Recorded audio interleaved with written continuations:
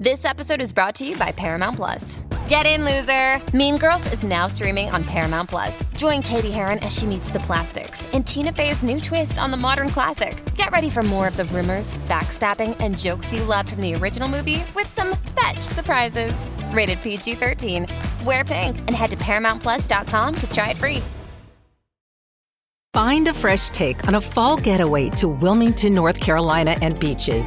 Enjoy hiking trails in a state park, fresh seafood with a side of live music, and fall festivals galore. Then live it up along the Riverwalk in Wilmington's historic downtown. With 3 island beaches, Carolina, Curie, and Wrightsville, and a vibrant downtown, you get the best of the Carolina coast all in one place. Plan your fall getaway at WilmingtonandBeachesVacation.com.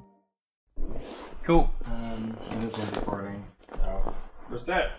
All right. Okay. Woo! Well, so this is a Real Draftsman podcast back in the real studio with us in person. Okay. It's my job to interview. Are we going to play the intro theme song? Oh, yeah. Lo do do do do lo do do do do do do do do do. It's a Draftsman show. Yeah.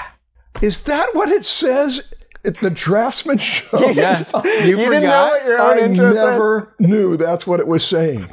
Wait, what? I never knew it was the I Draftsman really show. wanna You didn't know the what- name of our podcast. I I really knew want. that it was the name of our podcast. I didn't know that's what it was singing. I really want to know what you thought it was saying. Wait, what? Yeah, what did you think? Wow. I just thought it was kind of scat singing. I didn't Season know. 3. Hi, Stan. How are you What doing up, today? Marshall? Welcome back to We're the back studio. in the studio. This is the real thing. It's still here. It's been here this whole time. Oh, Waiting for you. For you. Wow. I feel so happy. This is so comfortable. It's It really has just been here. It hasn't moved. yeah. It's weird. Oh well, it's just great to be back in the studio. And Mhm. what do you want to do today? Well, we're going to talk about that little book right there. Oh, this You're- book, The Talent that you're Code. holding. Yes. What are we doing today? I forgot. Yeah. The Talent Code by Daniel Doyle? Coyle. Daniel Combine Coyle. his first name and last name. Yeah, Daniel Coyle. Doyle. Coyle. Okay. Yeah. And why? When I read it many years ago, it stuck with me. There's a lot of stuff in there that I really liked. Well, you recommended that I read this in 2015, and I read it in January. Was it that Yeah, long it was ago? January 2015. And I really liked it then. Mm-hmm. But I liked it more on this. I had a criticism, but I liked it more on the second round, and I have been really immersed in this book. Good. And so I'm just eager to sit down and have this conversation with you. Igor is my father. Oh, I thought it was Igor. Igor. Is it Igor? It's Igor. Okay. Dan, That's you right. made It this seems joke like- already. I know. Yeah. I make that joke every time someone says the Says word Igor. Igor, yeah. So just don't say that word. Yeah, don't say that word. Okay. Also, don't say necessary. Why would I not say necessary? I'll quote Dodgeball. Necessary? Is it necessary for me to drink my own urine? Probably not. No, but I do it anyway because it's sterile and I like the taste. Okay. Okay. Well, let's see. This is the third self-help book that we have reviewed. No, it's Well, let's see. There was Art and Fear, yes, which and there was the one about- right after that, but also about The War of War of Art. Art. I mean, I did a small book review of, God. Yeah, but we're talking about books that we read together, though, right? Oh, Yeah. But go ahead. You did a small book on the learning one, the chess guy, What's the book called? You just ate. That's the issue. I just ate. My brain is not firing. I'll be happy to take charge and walk you through this book, and we'll wake up Stan now and then. Yeah. I have a lot of notes, Okay. but not about that other. Jesus, what? Josh Waitzkin. Josh? Yes. The Art of Learning. That's it. What's that? What it was? Marshall, you conjured it into being. You didn't even read it. I didn't ever read it, but I loved your report on it because it would have things in common with this one. Yeah, they're all about learning. Yeah. Yeah. Yeah, well, this one goes more into like a little bit into the science of it, and just like very practical tips on like exactly how to practice to make it as efficient as possible. Well, I'm eager to read the Josh Waitzkin book. Is my father. Yeah, I know. I am looking forward to reading that book because I feel like this is the Art and Fear book was a good book.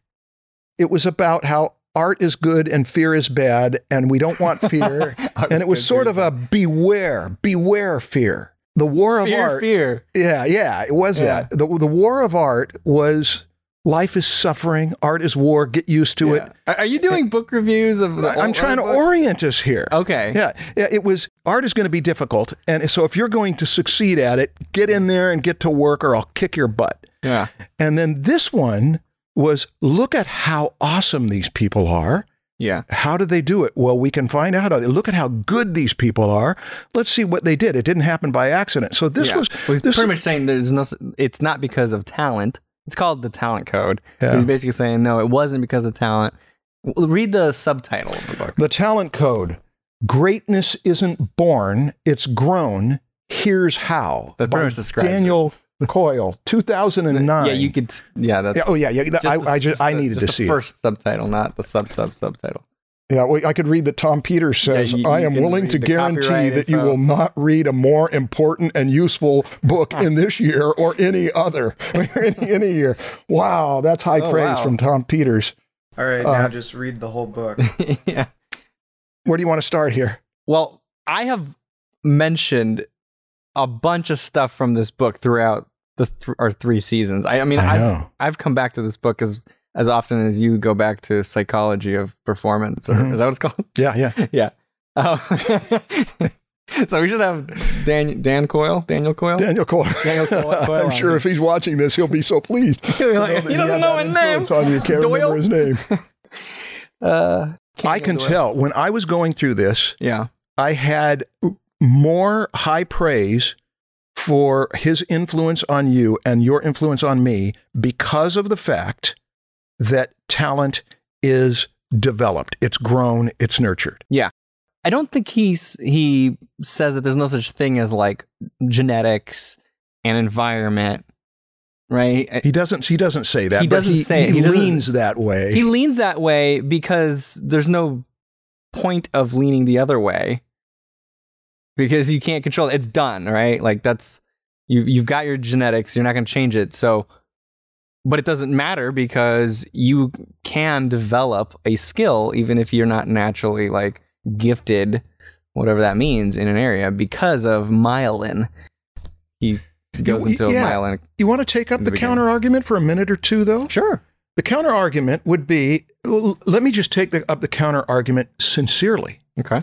I do believe in talent, and I can't not believe in talent. And when I was in my mid-20s, and I had read Psycho-Cybernetics 3 times, and I remember thinking, what's talent? We've all got the same cells in our body. We've got the same organs in our body. No, we don't. Well, the thing is, we share... We're all clones of each other, right? Yeah, we're exactly the same. We share a universal anatomy and that kind of thing. The same system. The same system, okay. But yeah, okay. So that means, shouldn't we just be able to say, I'm going to do it, and then find the means to do it? Yeah. Now, I mentioned this. JPEGs have the same system, but pictures look very different. Yeah. I mentioned this once to Wanda Duncan, who was listening to me as I pitched why I didn't think there was such a thing as talent. And she went, Marshall, if you don't think there's such a thing as talent, you should try teaching in college for a while. Well, there's a lot of things there that are not just about talent. I mean, he also talks about this is a good time to bring this up. He says the way to get good at something is deep practice. Mm-hmm. There's ignition and masterful coaching, right? Those are the 3 things. So college, maybe a lot of people miss that ignition part of it. They don't, they're not motivated to go practice deeply. She might have said, Marshall, you should try raising 3 children that came from the same 2 parents' bodies. She might have said that when you compare how one person gets a certain kind of, has an inkling towards something, a certain kind of of... That's the ignition. Well, okay, so yeah, there could be ignition very early on in a child, which promotes wait. We don't want to... This is not the point to debate it. This is the thing that I do think that we are born with some raw material. Yes, absolutely. Our brains are wired differently from birth. It's like we already have a brain when we're born, which is, not completely developed, but it's a functional human. Yes. Like it. And we could even take it another way. Yeah. Why is it that two people who we could say are supposedly equally talented, equally trained, why is it that one inclines toward one style of art and another toward another style of art? Now, before you answer, the observation of it is that there are things that are mysterious. There are things we just don't know, and we put labels on that. And the advantage of putting a label on that is that it does create some awe.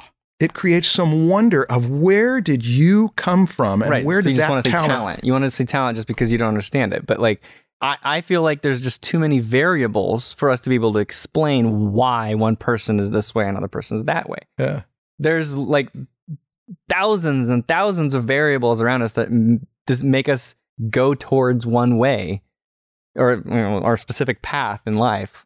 If you're born half a second later, you might be a different person. Well, now that since we've so beautifully developed this thing about talent exists. Yeah, great counter argument, but talent. I don't think he says talent isn't a real thing. He doesn't say that talent genetics doesn't is exist. real. We are wired differently. Some people are actually taller than other people. That's right. This is a fact. There's a difference. And being taller will make you better at certain activities. Yeah. This is not anything that's not about developing skill to be taller. There are certain things that make you better. Your ears might work better than someone else's ears. Your eyes might work better. These are... Okay, we made point one. Yes. Talent exists. Yes, talent exists. This is really interesting. Yeah. Now, where do we go? Well, now let's focus on, okay, you've got your talents. Everyone's got their own unique talents. Mm-hmm. Now, you got to get some ignition. You got to get some gas in the fire. Just put some wood in there, ignite, get motivated on something. Yeah. And then once you're motivated, now you got deep practice. Let's try this. He puts a lot of emphasis on deep practice. Yes, he does. But you're using terms that a person who's new to this. Yes, we should explain. Yeah. How would you? Do you want to start with a summing up of what he gets at in this book? He says, I thought we just did that. Yeah. But you used words like myelin and deep practice, etc. Yeah.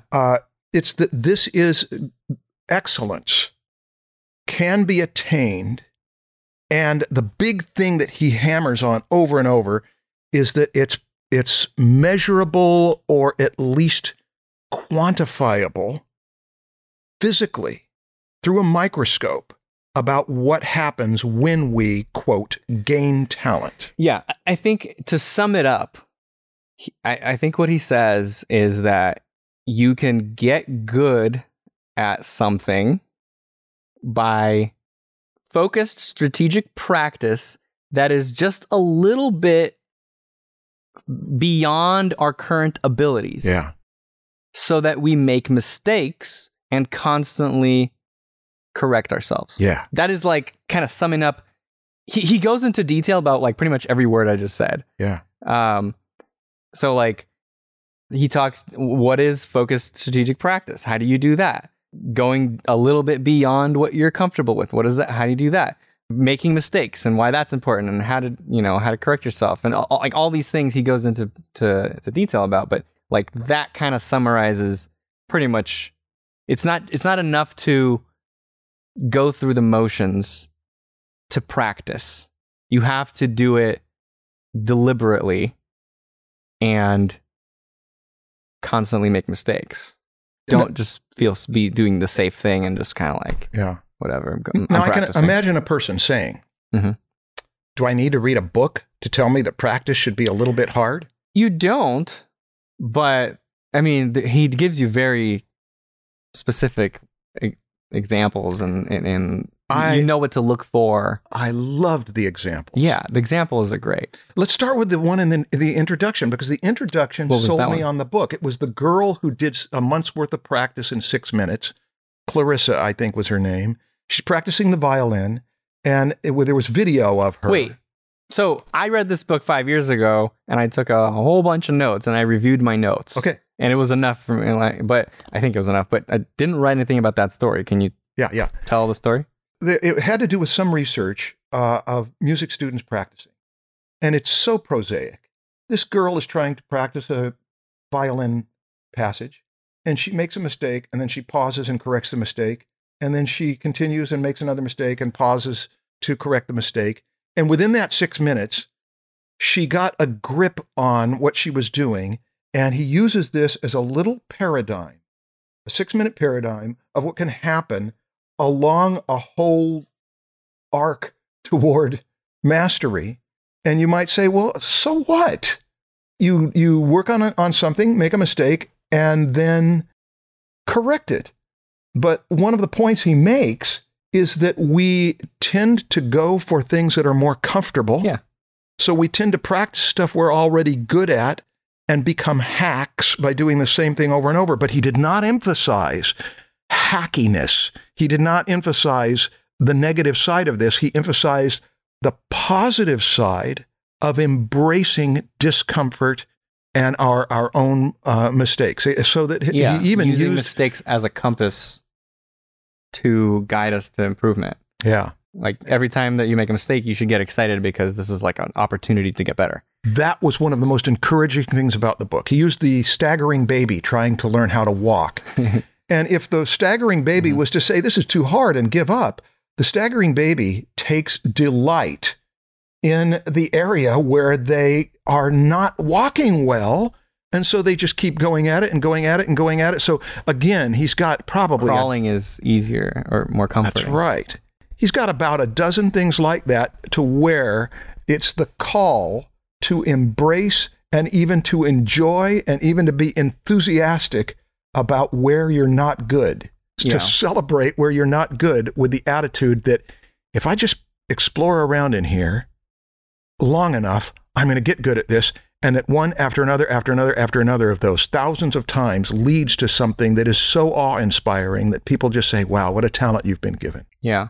He has another story towards the end that I really enjoyed because when I read it, it was, I think Melissa was pregnant. So it's related to kids and how you talk to them. So he says that if you tell your child after some kind of success, good job, you're so smart, that will basically promote more like, oh, I'm naturally this way, so I'm just going to keep trying to look smart and do things that make me smart. So they naturally will just try to like do things that are easy where they can guarantee success. Versus if you, instead of the same success, you say, good job, you worked hard.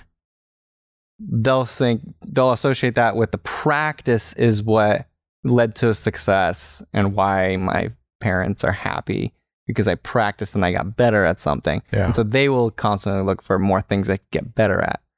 So just those simple ways of phrasing and promoting hard work versus promoting being smart. Yes, and some dramatic examples of that were research oriented, where they were putting with control groups and seeing how just giving a person a compliment on who they are and what they are like makes them do worse, tends to make them do worse than to say, gosh, I'm so pleased with how hard you worked on that. Mm-hmm. That's one example after another of that was enough to where I was feeling like this is what it's claiming to be. This is a secret bit of knowledge that if we know where to congratulate ourselves, where to congratulate each other, that it is not on who you are, which leads to entitlement, which leads to the fear of losing that identity of who I am. The encouragement to keep making yourself uncomfortable because that is so great what's coming out of it. Right. Tell me some of your favorite parts about it. I want to get one from early on in the book. So that this is my favorite one because this is kind of an example of deep practice. This was the Brazilian soccer team. Yes. And how or the just Brazilian soccer, kids play a different version of soccer. I think I've told this story, right? But it's okay. Tell it again, because this is an interesting story. So this version of soccer, they use a smaller ball. It's twice the weight. It's heavier. Yeah. There's fewer players on the field, and the field is much smaller. And so basically all those things, it's basically an example of deep practice towards playing regular soccer, because everything is made to be more difficult. So fewer players on the field means each player gets more time with the ball. They kick more often because the ball is heavier, and so they got to keep kicking it. It's less forgiving, so they have to be more precise with kicking it and maneuvering it. Yeah. What else is there? I think it's less forgiving because it's smaller. Maybe I don't know. But yeah, all these things are just preparing them to play real soccer, and so he uses it as an example of ways you can modify the things that you're trying to get good at to practice a little more deeply, like playing with time. I've mentioned that like 20 times already. Like slowing things down so that you can analyze the motions better, and you can learn to be more precise with the motion because you're doing it slower, and you can identify your mistakes better because you're doing it slower. Speeding it up, changing the order of things. So if you're learning music, just take chunks out, move them around, and then just practice playing those parts separately so that you really get comfortable with every piece as its own. So I think he calls it chunking, right? So chunking, yeah. Chunking, you observe the whole, then you break it up into small pieces, and you observe each piece. Whether that's one motion is broken up into pieces, right? Like if you're learning how to play golf, there's a lot of parts to having a good golf swing, right? Level of your shoulders, the position of your hands, the way your hips move. I don't play golf, so I don't the speed at which you do it, the arc. I don't know, whatever. But all of those things, you can break them up and practice each individually and just get really good at everything and look at the whole. Yeah. Slow down the motion, make it faster, hit a different ball, get a heavier club. I don't know. It's similar, though, to, it's a more sophisticated version of swinging a bat with a weight on it. Yeah. You're trying to make this harder. Yes. So that when you do the actual thing, it feels easier. You're over-preparing yourself in a way. Yes. But it's not just that, because the first thing you mentioned about getting a picture of the whole means that you get the context of this.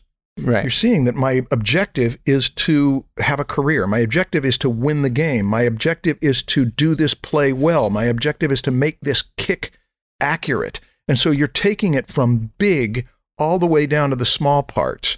And it's a bit like a mechanic taking apart a car and knowing every part of it, and even being able to know how to manufacture that part. It's just getting your head around the thing that takes a few years to get your head around. And there's other things he mentions, like do it with your eyes closed so that you engage other senses and you focus on all the other senses that have to be. Oh, hey, that might not be in this book. What was that? He has another book called The Little Book of Talents, or Talent. Huh? Yeah, he does have another book called Little Book of Talents, and I might be getting it from that. But he talks about doing things with your eyes closed, doing things backwards. Yeah. I don't think he mentioned. Well, I don't know. It's probably from the other book. But here's what happened when I read this. I did a deep read on this. Okay. And I found myself making so many notes to myself and wanting to talk about it with everybody, because even when he gets to the point of how a soccer player will practice and how you can chunk it up, it ignites in me, hey, you could also do this. What's that? You could also do that. Hey, you could also slow it down in a way that... Did you come up with any for art? Because he doesn't use like art as any examples. It's always like sports, mostly sports, and then like chess and music. Did you come up with any ways of practicing drawing? When we did the podcast on expressionism, which we called expressionism, the abstract expressionist one, yes, some of those came from having read this the first time. and having incubated in me for Remind a few me. years. The memory drawings that Nicolaides called daily compositions were Okay. something I integrated in like I never had before. The reveries, the photo quests, etc. Daily composition. So this is part of chunking. You're This is focusing on part one of chunking, specific- that you're focusing on one thing at a time. But Yeah. I want to Wait. answer your question. Okay, yeah, go. You can. The question was, did I come up with specific things? Yeah, for art. As you were reading it, and he gives you all these examples of all this different Yes.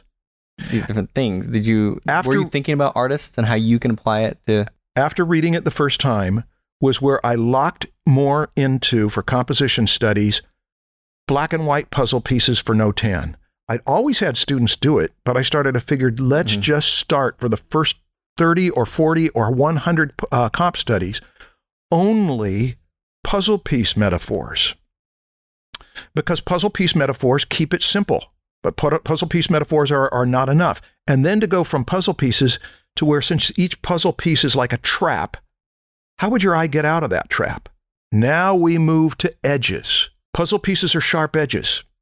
Are you going to have a way to get out of this? And then we find other metaphors. How do you get in and out of a room? It's not just a completely open room. It's not a painting with no edges.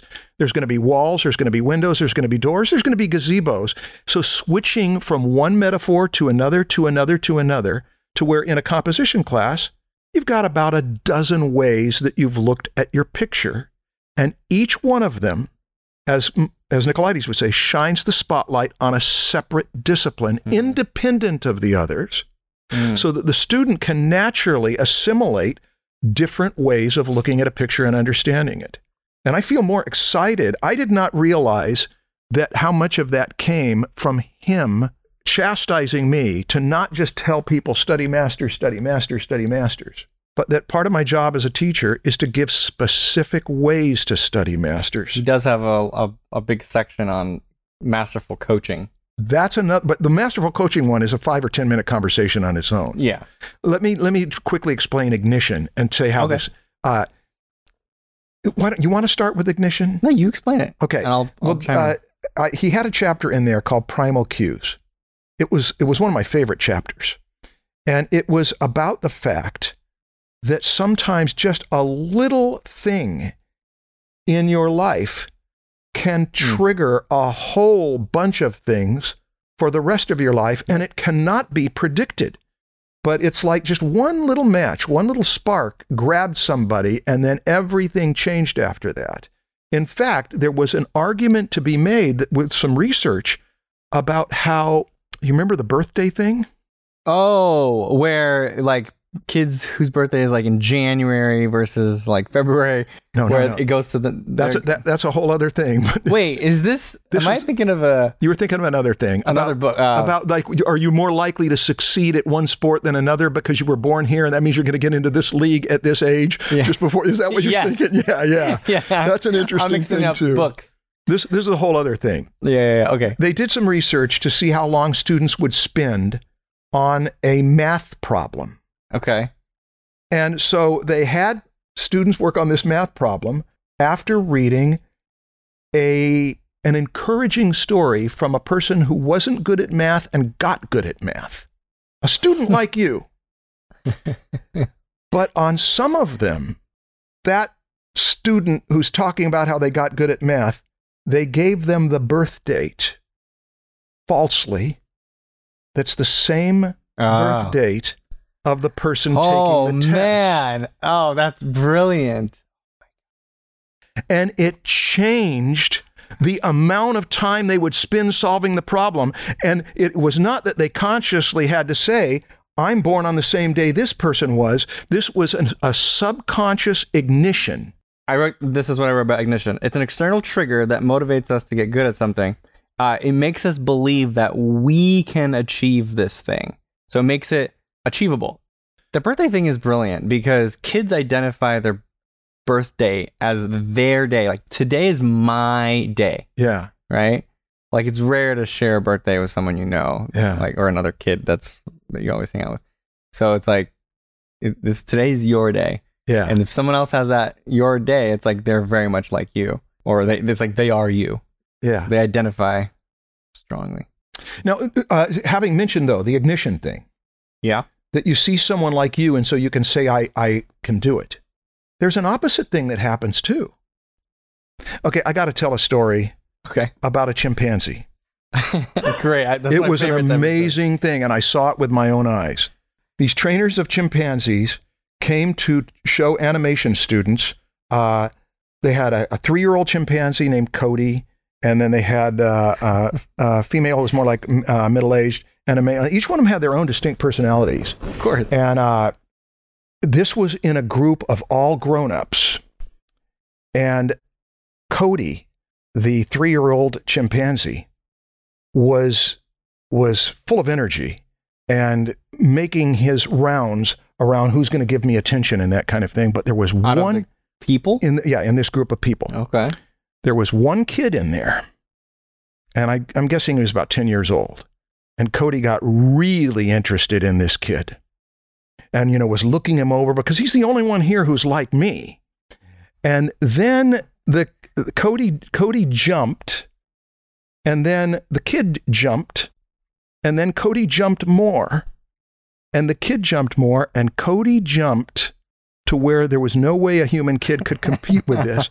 And when Cody landed, he looked at the kid and went, That's amazing. It was clearly a display of human. Yeah. And everyone burst into laughter because it was so unvarnished. Yeah. But it was also really, really interesting. I've thought about it ever since, that what is important to you? I'm a little one here. There's another one who's bigger than me. He's taller than me, but he can't jump as high as me. And if that's made a lot of people achieve. Well, there's identity and competition in that one. Yeah, there is. That's right. That's an example of both. So what do you... It's just a fun story.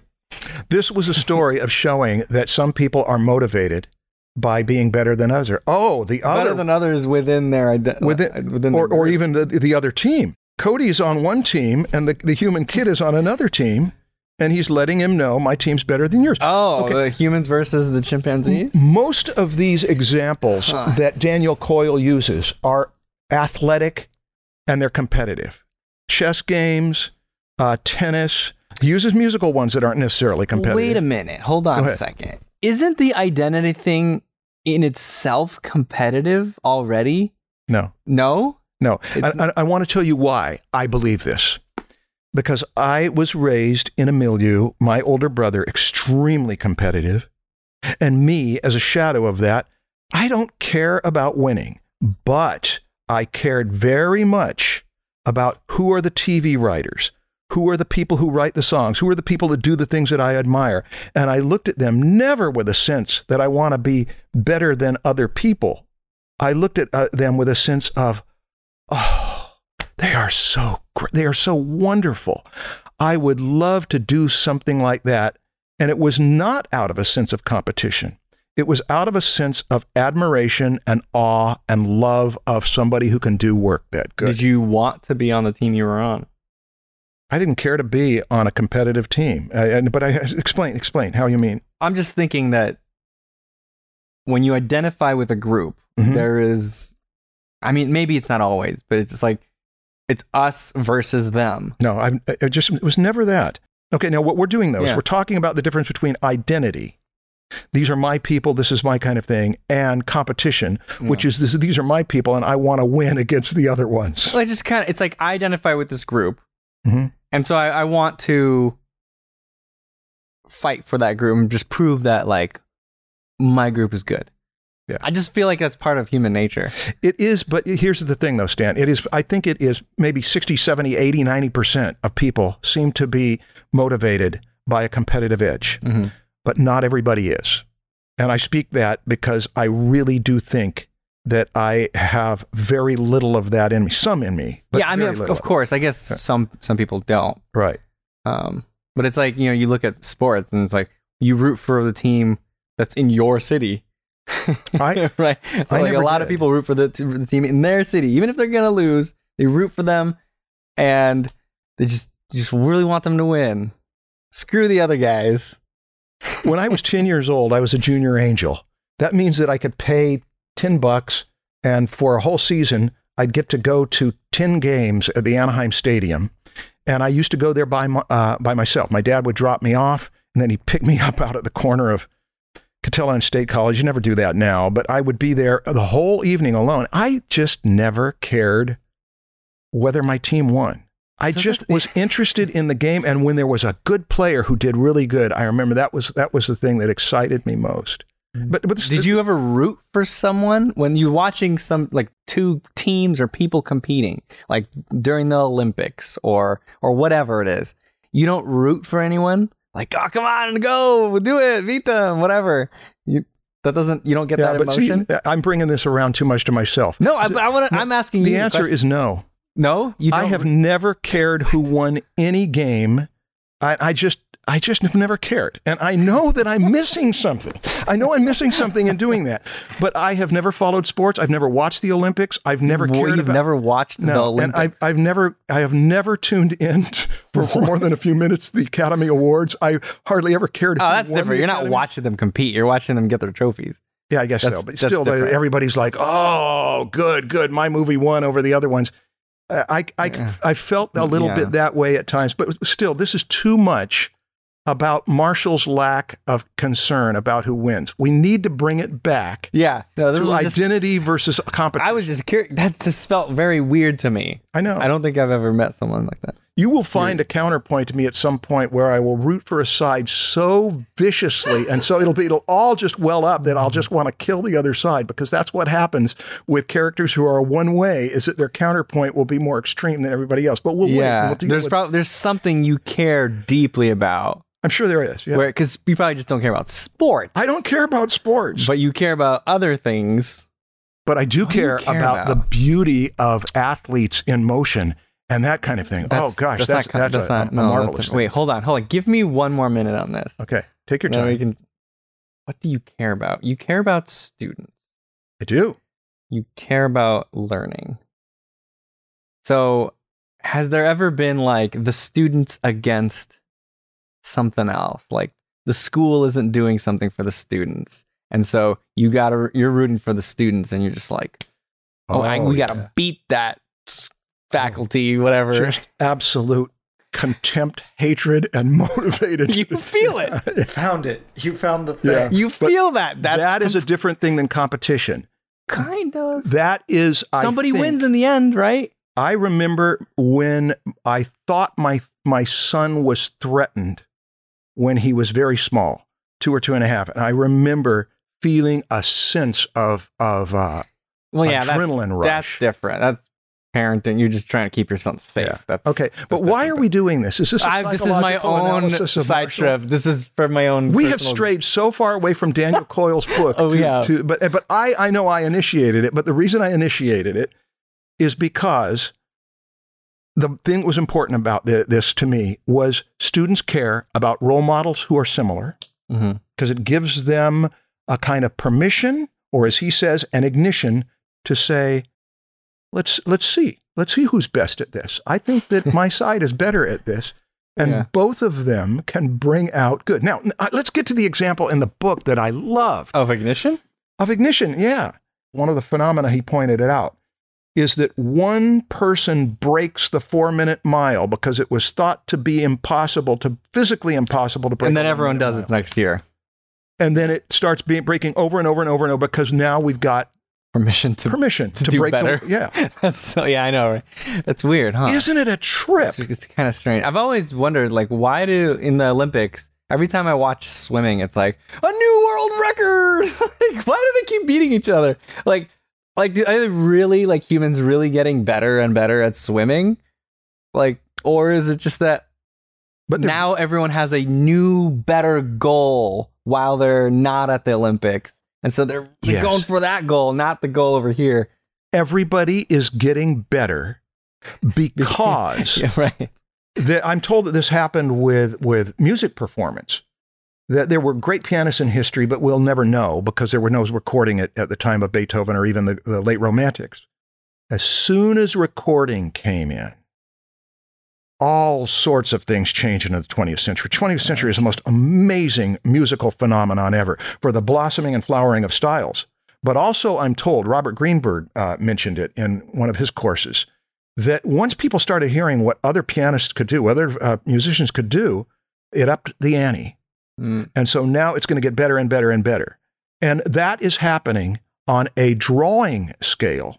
Drawing scale? Yes. What does that mean? Because once Kim Jong-gi gets put on video, now everybody... I'm starting to see people that remind me of Kim Jong-gi. It's happening all over the place. And it took somebody to say, I can do this. Yeah. And I used to have arguments with teachers. That no, you can't? That to or draw, are you saying that yes, everyone can? I was saying that if you learn form and you learn it, if you learn what the thing's made of, anatomy, and you learn form, there should be no reason why you shouldn't be able to draw anything of imagination if you've got it in your imagination. Right. And it used to turn into arguments that I thought were absurd. But I couldn't draw that way to so it's like, you can't do it. Yeah, show us. Yeah. And now, even right when he emerged, there were several people. I even tried my hand at it a few times, and I could tap into it for a minute. Yeah. To where it's going to flow out. But sometimes it takes the animals standing up on their hind legs, and other ones saying, "Can we do that?" And then I think we can do that. And then everybody starts standing up on their hind legs. Right. How do you make a vacation last? How do you hold on to the joy, the clarity, the calm? Easy. You go to Aruba. You'll spend your time relaxing on cool, white, sandy beaches and floating in healing blue water. You'll meet locals brimming with gratitude for an island that redefines what a paradise can be. You won't just feel great, you'll feel relaxed, renewed, and ready for life. That's the Aruba effect. Plan your trip at Aruba.com.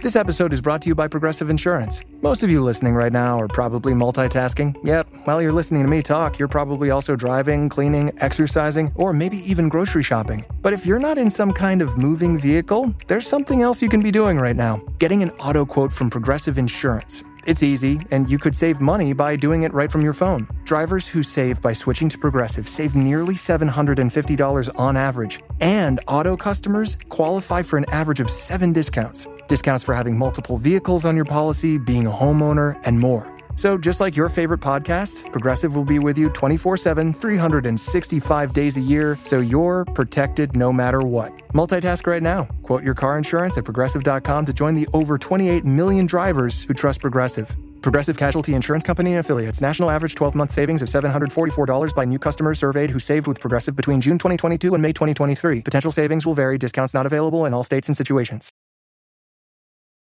Before I read the talent code, I'd watched Dogtown and Z-Boys at least 8-9 times. And so when he brought them up on my first reading 6 years ago, and then I used them as an example for one of my recommendations on this podcast a year or so ago. The Dogtown and Z-Boys are a perfect example of both the identity and competition. Yeah. Because they had an identity. We are the punks who did school. We want to prove that we're good. That's right. Yeah. And it's because we are the poor kids. We are the kids who are not good in school. We are the surfers. We are the punks. So they had an identity. There's a thing of like, I want to prove everyone wrong. Everyone thinks we suck, but we don't. And I don't know why, because I was not a rebel like them. I don't know why it appeals to me so much to see these guys succeed. Maybe you root for the underdog all the time. I was, when I was watching that, I was thinking, yeah. But there's another thing. It's competition on the outside, but there was competition within them. Of course. And when you watch that documentary, it is really clear that who rises to the top of the pecking order of this group within us, I am the one in charge. I am the one who, like Cody, can look at the other ones and go, and they all say, yeah, but let me retreat and come back and see if I can do better. Jay Adams alone is just a phenomenon. And he mentions him in here, and how with the Z-Boys, when they went to compete in Del Mar, how he even used the word that they blew everyone else out of the water. He used some metaphor like that they showed all the disciplined kids how good they were because they were so in love with skateboarding. I get very excited about that. I get excited about the Dallas Singers. I get excited about the people who are not necessarily in a competitive game. Certainly the Dogtown and Z-Boys were. He calls them hotbeds. Mm-hmm. Hotbeds is like a group of people somewhere that all of a sudden there's an explosion of highly skilled, talented people that's like all in one place. It's because there was an external trigger towards that one group. And I have seen enough hotbeds, some of them huge, some of them not so huge, but still effective in the years that I've been teaching college students in different schools. I've seen enough of them to where when he goes at this and says, let's look at what they have in common and identify specific traits that create hotbeds. What are those traits? One of them is identity. One of them is what you mentioned, the competition thing. One of them is patience. One of them is that when the Korean golfers or the Russian tennis players, when one person breaks through, then it takes a few years. When Octavia Butler becomes a celebrated science fiction writer, then there's going to be more and more and more, but it takes a few years, and that was the patience thing. That you do not become talented in 6 months or a year. You do not become exceptional in 6 months of a year. He estimated it was 3 to 4 to 5 years, where once ignition takes, it takes this time for it to happen, and it's not working harder. It's working harder at the right things. And that proof that 20 minutes of practice a day can make you better than an hour and a half of practice, and that you can show on a chart. Yeah, depending on how you chart. That means that if you want to create a hotbed within your friends, you do the things that you get. Should I have not used that metaphor? This sounds like an orgy. I know it does. Go ahead, keep going. If you want to create a hotbed of talent within the people that you hang around with, to make it a series, to read this book, my gosh, if you're creating community of people that you want to get good at, to read this book over a period of a month and discuss it and ask how it relates to how you're doing your anatomy studies and your form studies and your composition studies and your choosing of technique. I remember when I used to talk about that you understand substance before you understand style. Because style comes later. Style is a surface. And then Skip says on that documentary, well, to us, style was everything. And I thought, okay, just Marshall, back off. What does he mean? And sure enough, those skateboarders each had a style that gave them an identity. Says, I am part of this group and I'm good at this kind of skateboarding. So that even that within your group of people that you're getting better with. I had 3 siblings who were all homeschooled. They were all art students at the junior college. They were all exceptional, and they all did fantasy sci-fi art, and each one of them had their own specific kind. One was only cute. One was more edgy. One was more cartoony. One was more rendered.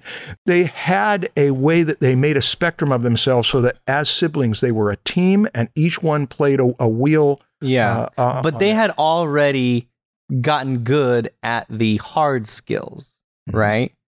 He actually, in his other book, the Little Book of Secrets, he goes into hard skills versus soft skills. Tell us the difference. It's basically like when in art where we talk about like the fundamentals.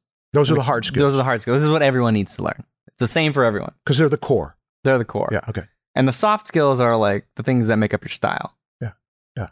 They're the things that you can interpret in whatever way you want. Yeah.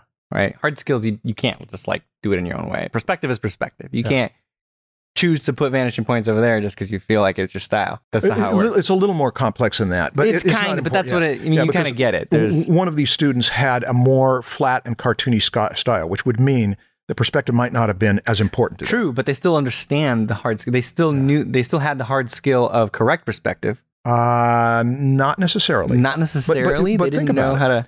When you were doing decorative stuff, that you may not need it as much, but it really isn't important because if you're as soon as you're going to work in spatial, where you're going to compose characters in space, characters that have anatomy, characters that can be on a ground plane or flying through and they look credible, then you're going to need perspective at that point. But you're right. I do understand that they each, here was their hard skill. They each had discipline. They each really poured themselves into their work and cared about their work. So that's where they were all united. And the interesting thing to me is they were all united by the same genre, but it was a different manifestation of the genre. All of this goes back to the lesson, which is within your group of talent to claim territory. Like when you see teams work, so-and-so is the best hitter. This one's the best pitcher. This is the best for running.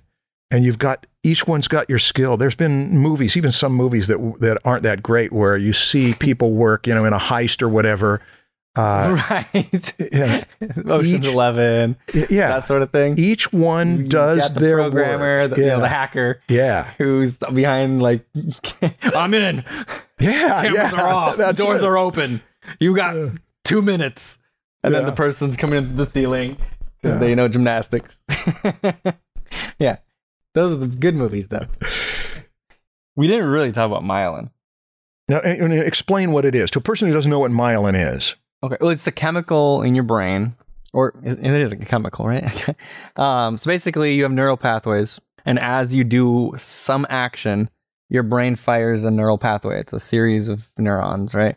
And every time you fire that same pathway, meaning every time you practice the same thing, whatever it is, a gestural stroke, an S curve, a C curve, whatever, that neural pathway gets coated in more and more myelin. And the more myelin is on that neural pathway, the faster it gets, the more efficient it gets. What? Why are you smiling? Because that means the more you're gaining talent. Yes. You're wiring your brain to be talented. Yeah. Yes. You're just wired a certain way. Yeah. But yeah, you're reinforcing that pathway. And so your brain, in order to make sure it doesn't lose that pathway, kind of solidifies it with more myelin. Right? It's like, oh, this is something I do often. So let's just make sure it stays like this. Mm-hmm. And so you just keep reinforcing it.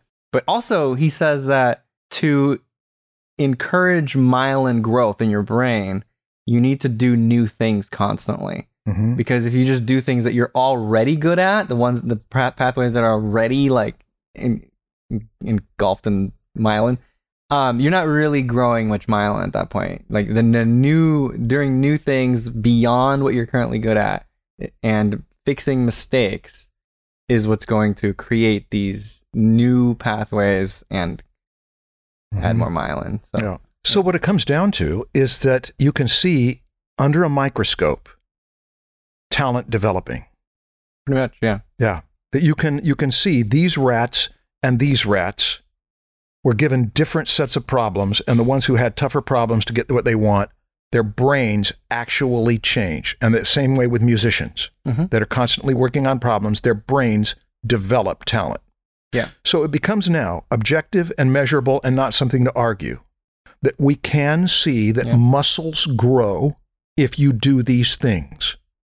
And neural pathways grow if you do these things. Right. And that can be very encouraging. Because now I have control over it. Or no, I don't have control over it. I have a great deal of influence on it. Right. Almost to the point of control over it. Yes. He focuses on deep practice is the way to get myelin. Yeah. Hold on. Your food, by the way. Food gets destroys rid of myelin. Food puts myelin to sleep. It's an injection. It doesn't get rid of myelin. It just closes the entry to the freeway. He says myelin, the neural pathways are like highways, right? The bigger the highway, the faster and more efficient the cars can get through. You want traffic jams. Food, specifically bad food, is the opposite. It's a traffic jam. I'm making that up. That's not true. But yes, if you've got wilderness, particularly jungle wilderness, where everything's difficult to get through, if you've got that, it's going to be harder than if you've trudged it a few times. If enough, What do you mean? if enough animals have gone through there, if you've gone through there enough, it starts to become easier and easier because you're starting to create a path. So yeah, but specifically that first part of it where you're trying to figure out what that path is.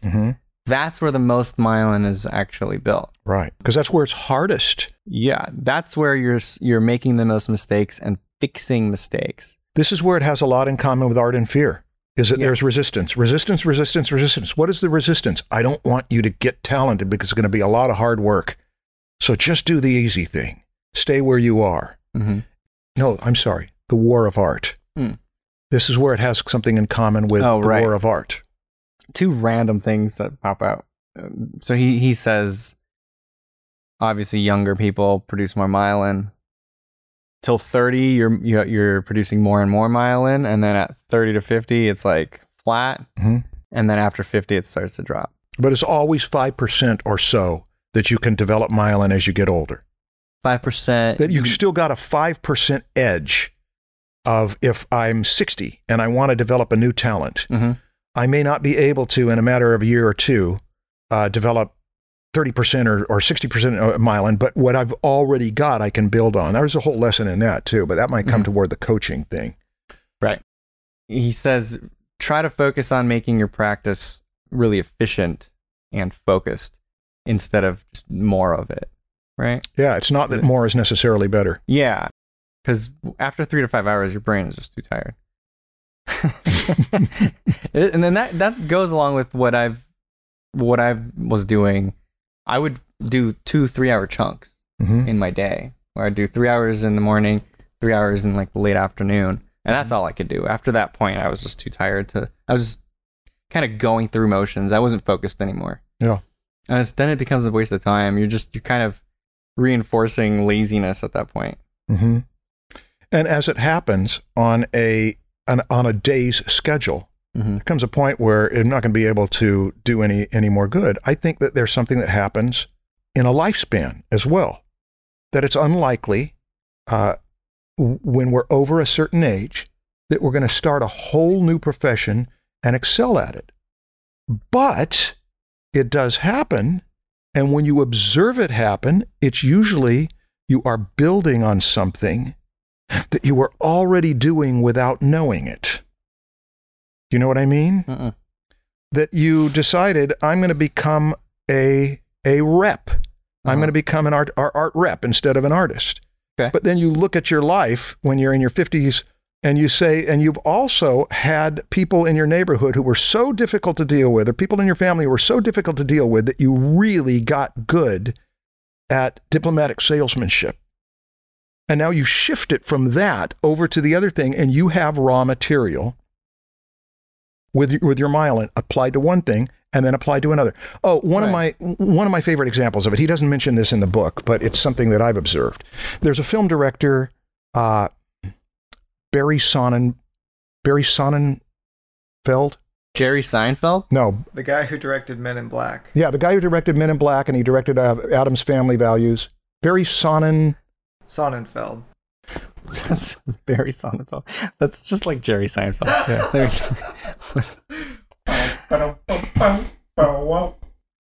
Barry Sonnenfeld was the Coen Brothers cinematographer before Roger Deakins.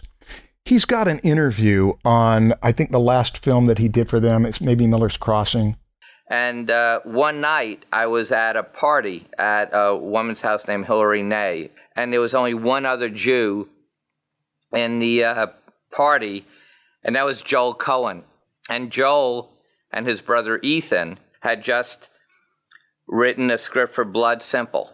And then he says, I'd never done a cinematography. I said I did some cinematography, some pornography with friends, but nothing else. And then he becomes this a real hotbed, huh? Excellent cinematographer.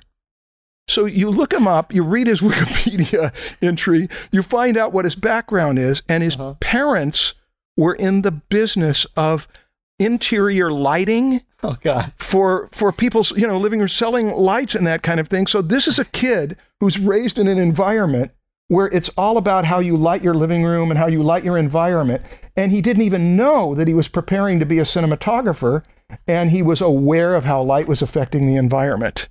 So that's an example of someone who was building a skill at seeing how things look without having any knowledge that it was going to later apply to film. Now, why are you looking that way? You're looking askance. I mean, isn't that like always true? Like you kind of learn from your parents based on their profession, you know? Yeah. Like, okay, they are professional interior designer, decorators. Yeah. Like, of course you're going to pick up on that. Yeah. You know, Ben Zhu, who started Gallery Nucleus, started out as an art student and an artist, but his parents knew retail.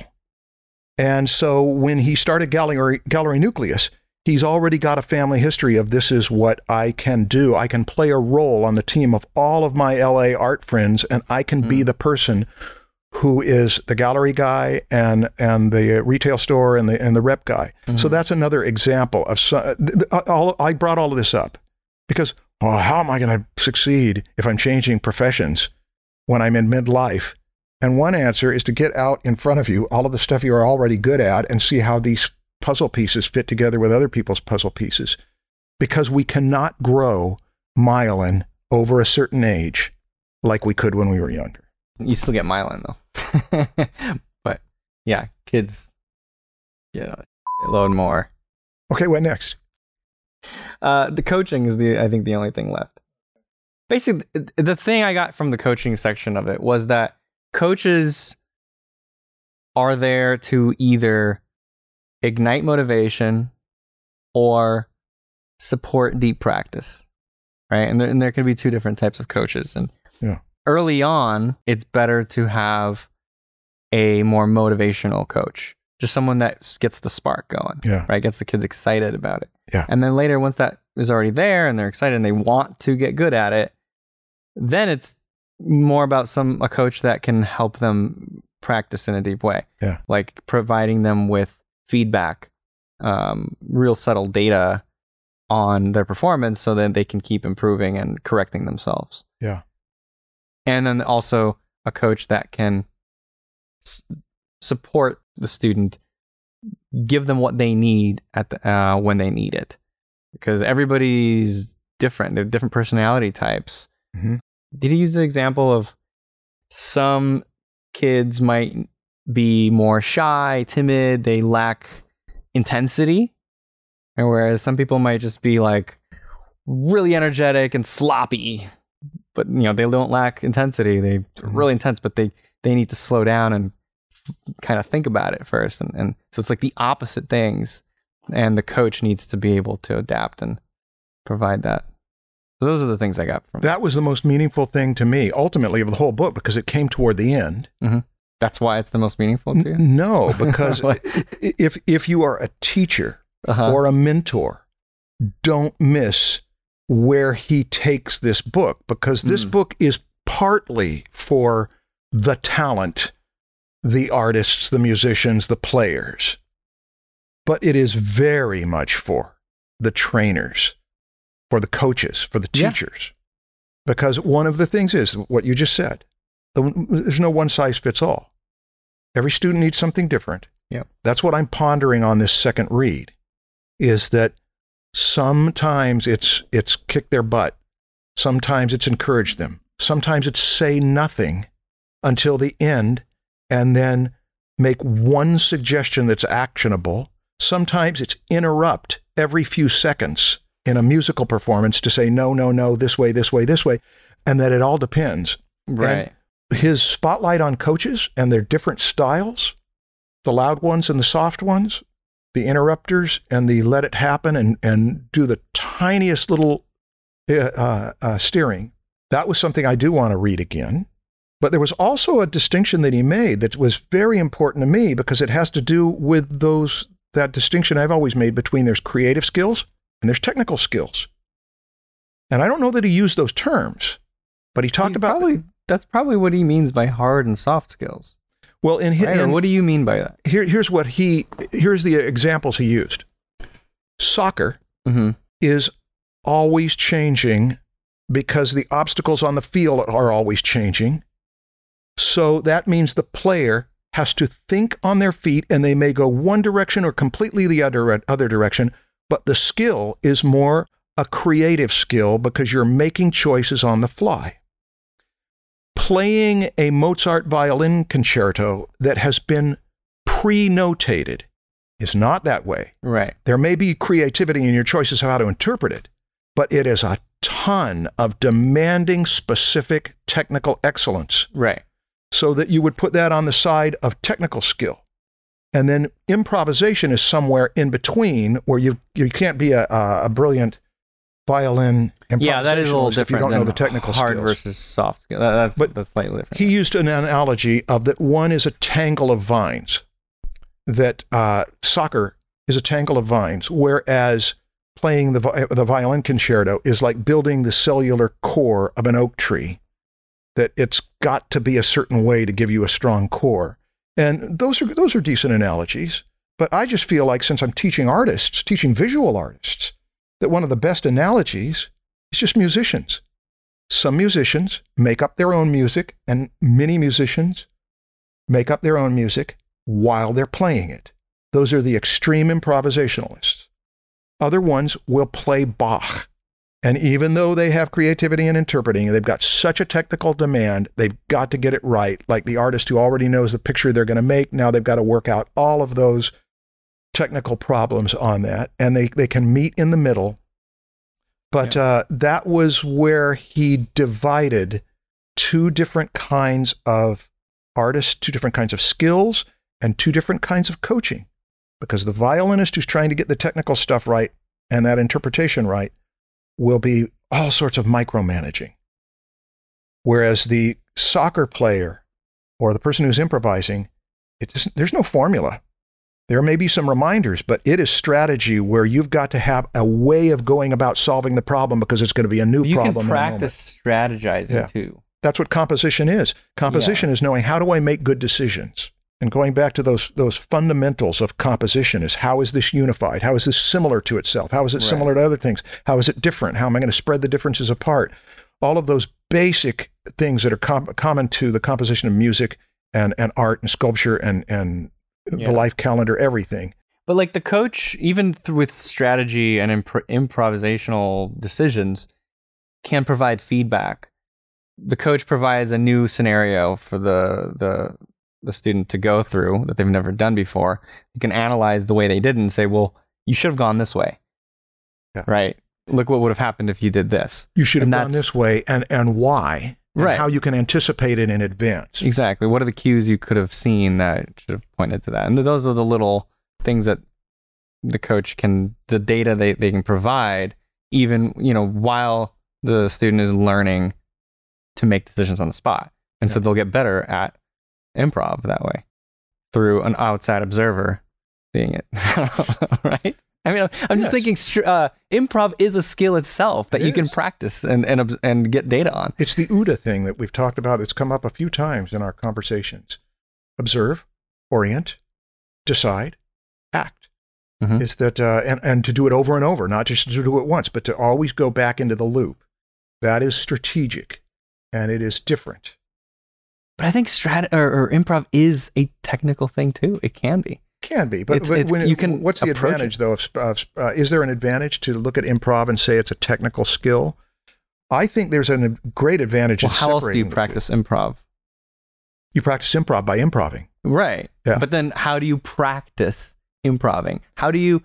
I mean, anytime you practice something in an efficient way, deep way, with the way he talks about, don't you need feedback? Don't you need to focus on something? So you were the one who told me, I think it was in one of these books that we read, about how when you train problem solvers, I don't even remember what the discipline was, that if you teach them how to solve the problem, they will get a certain level. But if you frustrate them to death, or not to death, you frustrate them by changing the problem over and over, they will do worse on that, but then later they will do better on other things because they Didn't you say that? Isn't that wicked practice? Yes, that was it. It was you're the one that brought that up. I brought it up, okay. And I'm attributing it to you. But well, thank you. Yes, I did come up with it. Wicked learning was where wicked learning, yeah. Wicked learning is where improvisational skills are likely to be strengthened. And I've seen it borne out that if a person in trying to learn composition feels like I need him to tell me more about what to do, you're saying, I want somebody else to compose this for me. And the excitement of creating and being the composer is that you get to decide what you're going to do. And that's where you find people who are the really creative ones versus the ones who are more technical skilled. And then you get the ones that are both. You get the Rembrandts, yeah, and you get the Paganinis, and you get the ones that are just great at both, great technically and great at making decisions. Those are the special ones. It reminds me of The Art of Learning by Whiteskin, or whatever it is. Yeah, where he's talking about, was it judo? Well, it was some form of martial arts that he was practicing. It was him and another black belt, whatever, and two very proficient people who are like very equal. They've become, it's like Olympic athletes, like that are both extremely good. Like one fight, one person will get the gold, the next one, the other person will get it. And the only way they could really start getting better was to videotape themselves. A fight is very kind of wicked learning. It's creative. There's no technical, there is a lot of technical stuff there, but you don't know what the other person's going to do next. Exactly. Yeah. You just have to improvise based on the other person's actions. Right. And the only way they could learn was to film it and observe every micro decision they made, so that next time they could see those things, in that microsecond. That's chunky, and make those better decisions. Yeah.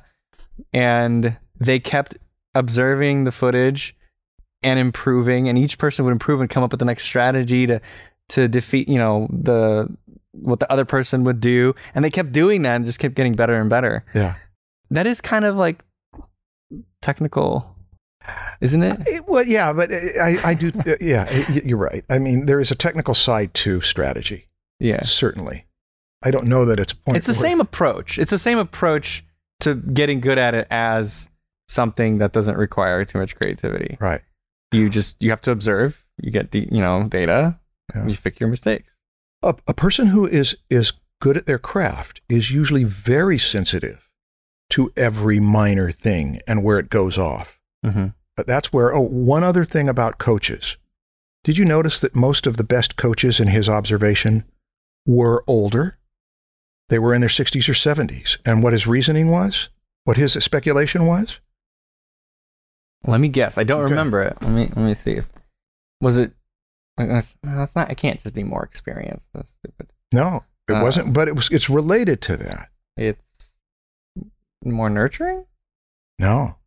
That may happen too. But sometimes you can get older and get less nurturing because you just get you get grumpy. Yeah. They are slower. It's partly that. Yeah.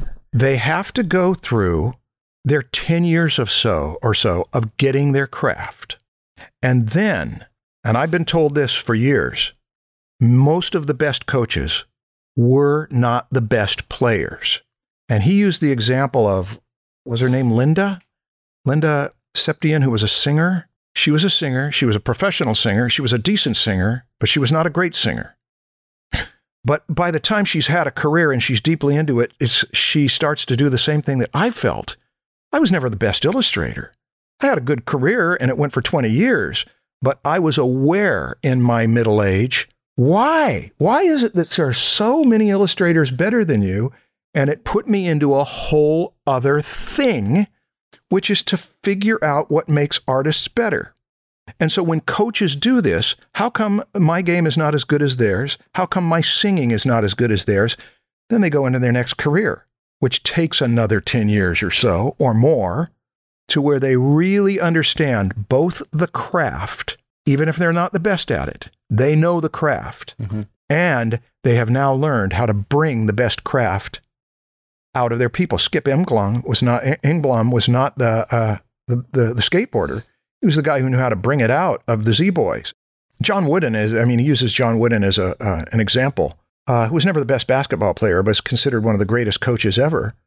That was the most encouraging thing to me about it, is that coaching is a separate skill. And when you've got the overlap, I know this discipline, but I also am learning how to bring it out with others. That's why I recommend this book to teachers and mentors and coaches. There is another variation of that overlap, and he talks about this in the Little Book of Talent, where basically he says that the best doers are also the ones that teach. Mm-hmm. What do you mean? So, like, he basically says teaching helps you learn. I mean, we've said this a lot, but it doesn't. So, like, with your example where you're talking about how, like, the best coaches are the ones that are not the best doers. Mm-hmm. Sometimes, I mean, that could be discouraging or that could discourage people from wanting to teach, because they'll think, oh, if I teach, I'm not going to be a good doer. But that's not the correlation. It's the combination of the two kind of helps both. Because the middle-aged ignition for many a coach is why, if I put 15 years into this, mm-hmm. why did I not get better? And then to say, oh, I was missing this. Mm-hmm. And then to adjust accordingly in another round in which you're right with a team. They're going to be the ones that shine. But yeah, he does mention though that teaching helps you learn, and he changed the quote. You know how what's the popular quote? Those that can't do teach. Is that those who can do, those who can't teach. Yeah, and those who can't teach whatever subject you have contempt for. Teach art. Okay. So he changes that quote. He says, doers that teach do better. Mm-hmm. And like Robert Beverly Hale said, and I mentioned it our first season, a little teaching will help you learn anatomy, but only a little. There you go, yeah. Only a little. Well, Stan, this book, page 217, sums up. I mean, pages 217 and 18, I wanted to open the book and read some quotes, but I know we've been way over time. Yeah, we had 2 hours. We're at an hour and a half. Okay. I listened to it. I don't know. Okay. What's the time code on that? For those of you who want to look it up, on page 218, he talks about a group of students who did better than another group of students that had the same training. Mm-hmm. The only difference is that the students who did better had a secret session that was only 50 minutes long. Was it called Secret Session? I don't remember, but it was a secret session about how the brain works and this business of myelin and deep practice. Okay.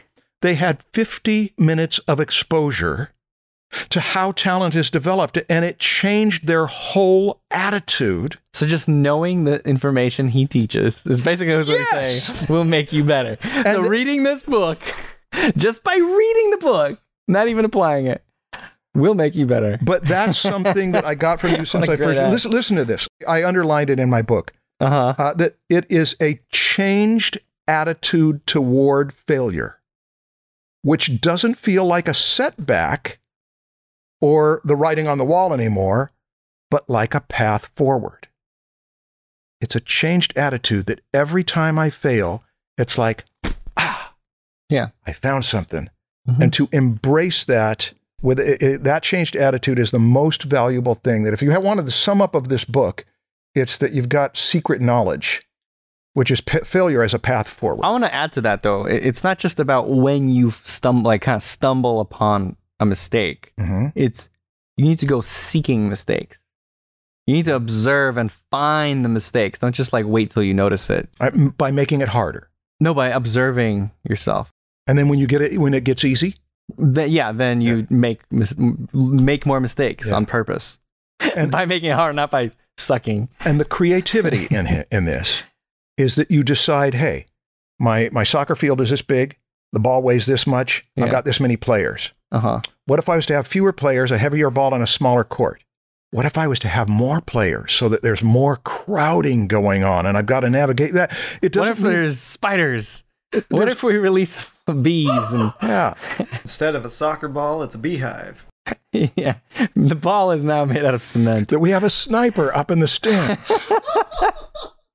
Yes. Really get these people thinking. Yeah. What if this was really hard? Okay, are we done? Yeah, I mean, I have more notes on the Little Book of Talent, which is, I mean, those two books are really good together, but it is a different book. I wish I'd have known that, but now that I know you didn't know about his other book? I didn't know it until just now. I've told you about it. Yeah, I think you might have, but the first time we read this, I said, "Hey, the next book after this." And you recommend reading both? I mean, yeah, it's the Little Book of Talent is like 52 tips on how to practice correctly. It's like 52 tips, so it's one per week for a year. Oh, is that? Yeah, that's probably right. He does go into some other things that we didn't talk about in there. Like, I'll just mention a few. I won't go into detail. Like, one of them was related to our art parent thing. Mm-hmm. So he talked about picking your role models, and he talks about finding pictures of videos of them, watch them, and then imagine yourself doing that. You don't have to, like, don't do it, but just imagine yourself doing that exact motion they just did. Pick it apart, create a game plan for yourself, how you're going to practice each one of those things. It's kind of what when he said that, I was like, oh, that's what I did with Morgan Weisling's videos. I just watched his DVD over and over again, and I just imagined it myself doing that. Yeah. I can be just like my parent. Yeah. Yeah, and you chose a good parent to be just like. Yeah. Let's see. He talks about patience in this one as well. He talks about 8 weeks of patience specifically. Say it again. 8 weeks of patience. Basically, it takes 8 weeks to get good at something. So you have to have patience. Don't expect. Yeah. And that's based on research. Yeah. But I think the example he used was meditation, that after 8 weeks of meditation, they saw changes in the brain. There's something similar with working out to change your body. When you're 18, 19, you decide, I want to get in shape. So if you're looking in the mirror every day, you're not going to make any difference. But at 2 months, then you start to see some difference. Yeah. Yeah. Oh, this was good. Thinking positively. And this is kind of what you can totally tell in the way he writes. It's very positive, right? Always positive thinking. Is instead of thinking like, don't make that mistake, and doing things out of fear of messing up, you think positively and just thinking, I'm going to do this correctly. Yeah, it's self-talk. Simple. It's the positive side, because he's telling you to seek out the negative. Over and over, he's telling you, seek out the negative, so that's where the sweet spot is, where you're going to get but you're not seeking out the negative to not make that mistake again. You're seeking out the negative to do it correctly. Right. Your goal is not to not make mistakes. Your goal is to do it right. To move through it. Yes. Okay. I mean, there's a really big difference there in mindset. Mm-hmm. It seems like it's the same thing. It's almost like you're saying the same thing in different words, but it's actually very different. It's not to protect yourself. Yeah. It's to move forward. It's what Eddie O'Connor talked about, that running from a bear and running toward gold may look the same, but they're very different.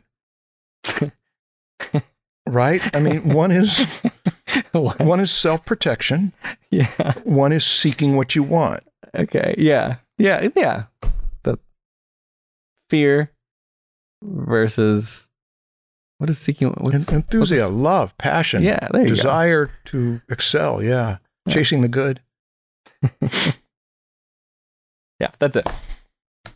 Woo! Did you have any criticisms of the book?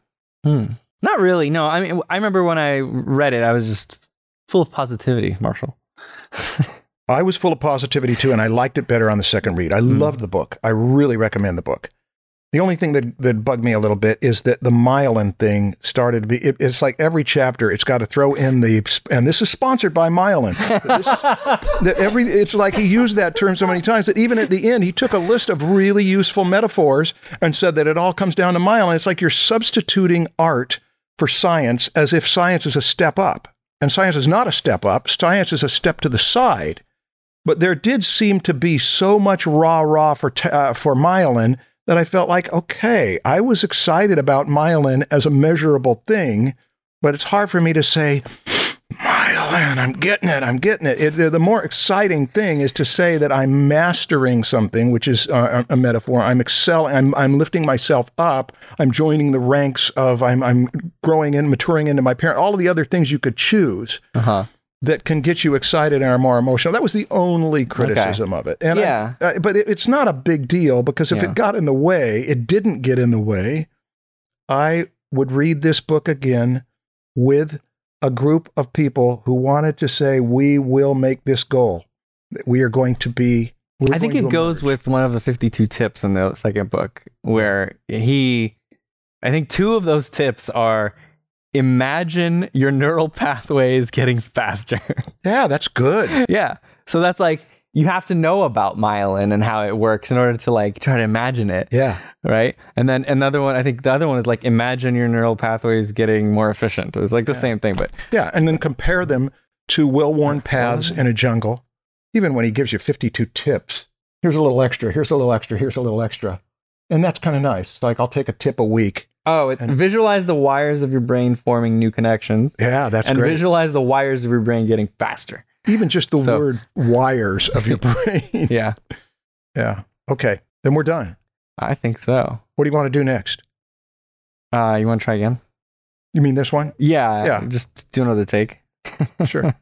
Okay, I'll wipe the memory card and we'll start over. We got to watch it first, observe. Yeah, observe what we did wrong. Yeah. Play by play. Yeah. I'm patient. I would do it. If you guys really wanted to do it, I'd be willing to. But I don't think that it's practical. We got to watch it in slow motion, though. Okay. If you're willing to, if you want to say, and after we did this podcast, here's what we decided to do. Before we decided to use his advice, slow it down, play it backwards, break it up into chunks, and do them in a different order. So are we going to do a commentary episode on this podcast? Who would do the commentary? Who would we bring in from the outside? Him. Yeah. So you got on my reviewing our review of his book. Yeah. And then we can review his review of our review. Nice. Yeah. That's good content. And like the reviews, it keeps getting worse, right? There's no way it gets myelin better. Is wrapping itself into a... I'm not going to use it. Let's just move on. Okay. I think we're done. I think so, too. Okay, cool. Well, you guys, we love you. We love some of you. Some of you, yeah, the good ones. It's supposed to be awkward intros, not awkward outros. I think we should change the tradition. We're reversing things. Come in really slick and smooth and cool, and then end with, how do we end this? I think we should. You go first. What do you want them to do, Marshall? He wants them to turn off since he's eating an apple. Yeah, and everybody wants you to stop eating the apple. Why? Because it's awful to listen sound to. Is horrible. If all you're doing is listening to the podcast and you just hear it's a faux pas to eat while recording. You know this. You made fun of me for doing it like 2 seasons ago. I see what he's doing. He's making it awkward. Okay, yeah, you're really good at this. Yeah, good job, Marshall. Touche. You've already done it. You don't need to. See ya. Okay. Bye, everybody. That was the worst. That was the worst ending. No, we can't.